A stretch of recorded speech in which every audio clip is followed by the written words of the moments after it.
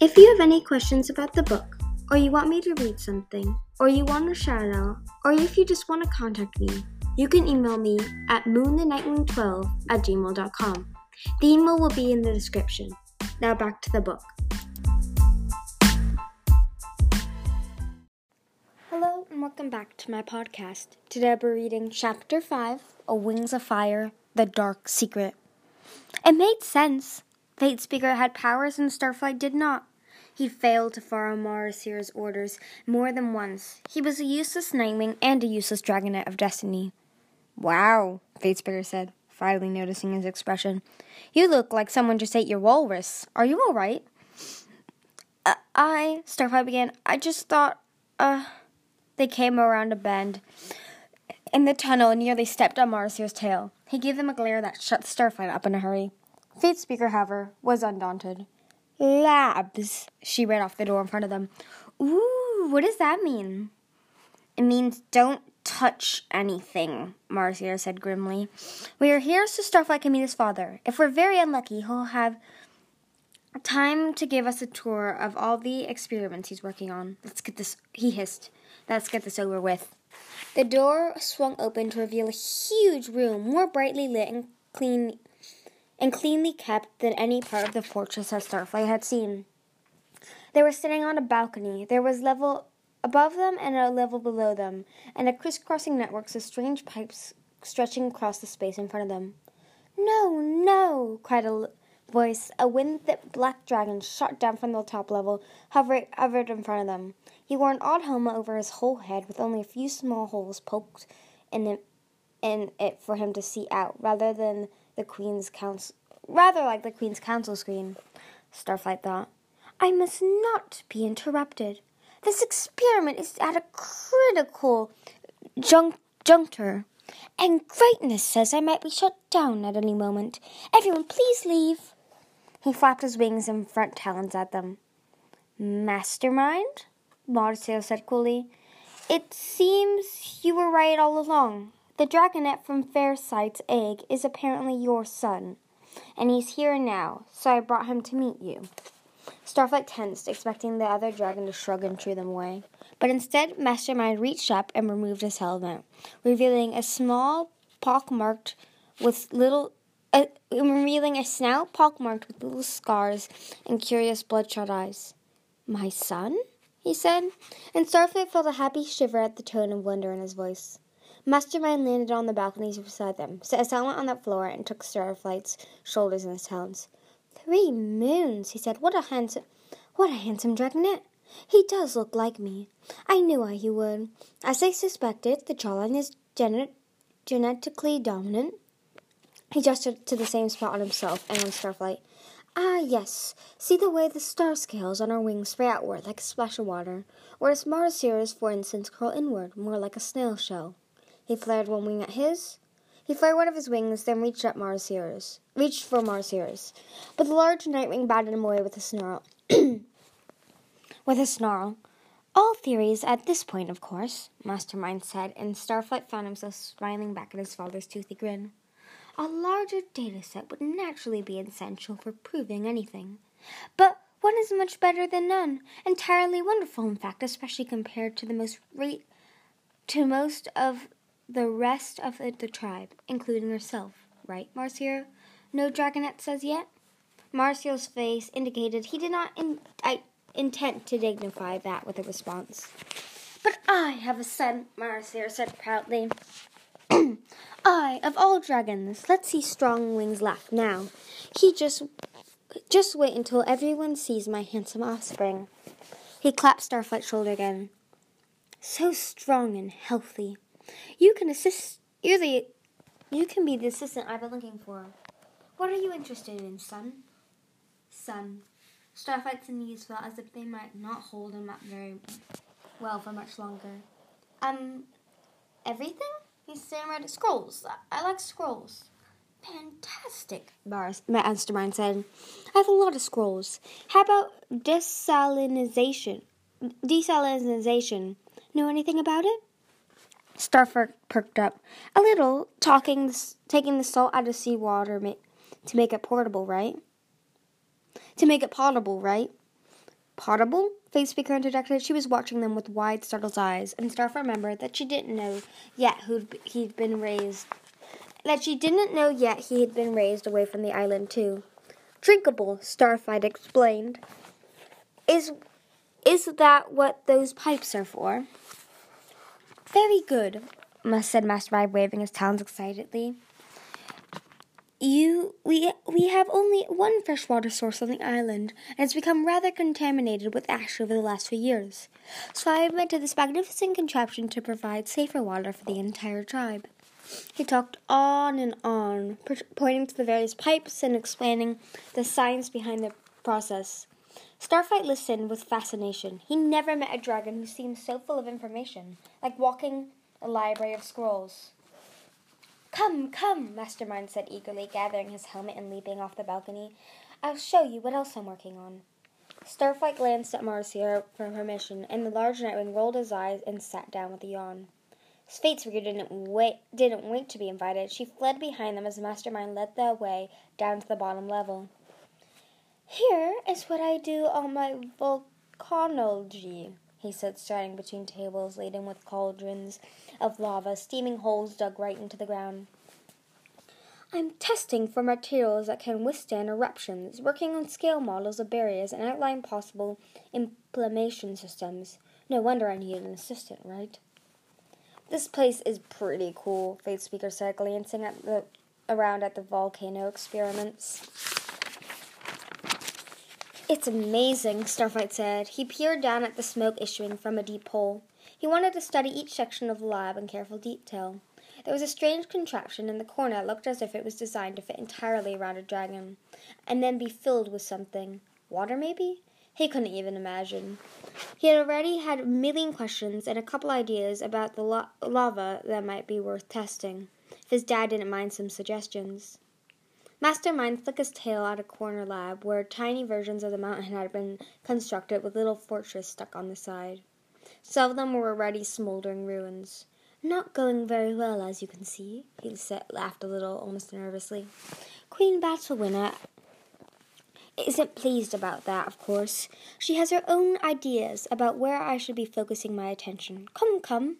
He lifted off toward the top level. Starflight took one more look around, wondering what could be more interesting or important than protecting the tribe from volcanoes. I wonder if he's done any research on Nightwings infecting the prey they bite. Maybe I could help him study. He shook himself, blinking. Sounds like I'm planning to stay. He glanced at Fatespeaker, then quickly away at one of the smoking jars of lava. I might not have any choice about that, but they have to let me see Sunny again. If I'm trapped here forever without her, without even getting a chance to say goodbye. Come on, Fatespeaker interrupted his thoughts, tugging him into the air. They hurried after Mastermind and discovered that he was on the third level the third level was another balcony with several doors arranged around them, each one marked with 3 or 4 different symbols. Starflight's father stopped in front of one of the doors and rubbed his front hands together. About a year ago, we discovered a truly astonishing natural phenomenon. You won't know about this. The townspeople have no idea. None of the other tribes do. Our understanding of this biological anomaly is as yet so new and incomplete that we haven't even put it in any scrolls.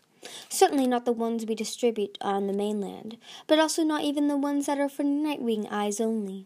I'm preparing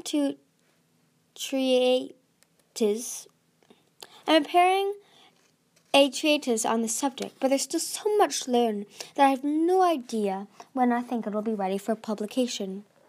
You see, he said, leaning toward them, it turns out one of the tribe of dragons has evolved an unusual defense mechanism. They can shoot venom from their fangs, deadly toxic venom that essentially melts any animal or plant matter it comes in contact with. And you'll never believe what tribe. He didn't wait for them to guess. Rainwings. Rainwings? Fatespeaker echoed in a surprised voice. Starflight's heart was sinking. He suddenly had a feeling that he really didn't want to see what was behind those doors. Let's see, we'll start here, Mastermind said. He opened one of the doors to reveal a long, narrow stone room. A set of silver shackles with very short chains were bolted to the floor near the entrance, and all along the length of the room, black marks scarred on the floors and walls, with indecipherable notes scribbled beside each one in chalk. Starfight stared at the shackles, feeling ill. Master Mime topped down the room, avoiding the black patches, although they seemed to be hardened and harmless like old lava. This was one of our first questions, naturally, when we learned that Raymings could shoot venom. How far? Was it a short-range weapon or a long-range weapon? Would we be able to approach and incapacitate them if we developed projectiles that could be fired from a safe distance? He stopped at the far end of the room, indicated a mark on the floor. This is as far as I've seen any one of them shoot. An old male Rainwing, so my hypothesis is that it's a skill that gets stronger as they age. He rubbed his horns over his head, frowning, and thought, I wonder if they have any elderly dragons so we could bring over and test. Bring over, Starfight thought bitterly, as if they're invited guests instead of abducted prisoners. Fatespear was eyeing the shackles nervously, too. She looked as if she didn't know quite how to ask about them. The next obvious question is, what materials aren't affected by the venom? Anything we could use as armor to shield? Mastermind went on, hopping back up the room toward them. Come on, come. He ushered them out and over to the next door. We had to devise ways to study the dragons while placing ourselves in danger, naturally. Very few Rainwings had ever deliberately tried to shoot their venom at us, but it goes very badly when they do. It's quite horrifying, really. He opened the doors and swept his talons toward the tables inside. Items of different shapes and sizes of materials were arranged in related groups. One table contained a gathering of sad little plants and pots, drooping yellow flowers dripping with black. Another was all rock, and a third, Starfight took away quickly as he realized that the trays all contained remaining of living things. Sloths, lizards, fish that hadn't survived the experimental process. Ew, Fleetspeaker said. We've tested it on everything, Mastermind said proudly. Turns out it doesn't affect metals, so... He banged on his helmet, which gave a muffled clang in response. But anything alive, plants or animals, it just destroys. If it gets in your eyes or your bloodstream, you're dead within minutes. If it only hits your scales, you wish you were. Have a couple of recent victims I'll be getting to study as soon as they're released from the healers. He rubbed his talons together. If you're lucky, I'll let you take a peek, he said to Starfight. A once-in-a-life opportunity to see what Raymond's venoms can do. I know what it can do, Starfight choked out. I've seen it kill 2 dragons. Possibly 3 if Queen Scarlet's dead. He thought of Forge, the first dragon Glory Venom had killed, Icewing, who had been about to kill Clay in the arena. Some of the poison had landed on the open wounds on Forge's neck. That must have been why it had killed him so quickly. And Crocodile, the Mudwing who had betrayed the Towns of Peace and led the enemy right to Summer Palace, where Glory killed her so they could escape. Her venom had gone right into his eyes. But Queen Scarlet, he shifted uneasily. If he remembered right, Glory's spray venom had landed on the side of the Queen's face, so she might still be alive. Alive and looking for vengeance. Which didn't brood well for the Dragonettes. Mastermind stared at him avidly. 2 dragons? Killed them? Are you sure? How incredibly careless. We haven't picked up any Raymings with that little control. Yet. It wasn't careless. It was on purpose, Starfight said, annoyed on Glory's behalf. Fatespeaker sucked in an astonishing breath. Well, I never! Are you sure? His father's wings flared. He looked equally parts alarmed and enthralled. That changes things entirely. A fairy blood I hadn't considered. You'll have to tell me about it. What prompted the attack? What did it look like? How long did it take the victim to die? Whether there was any time to fight back? Starfight realized too late that he shouldn't have said anything.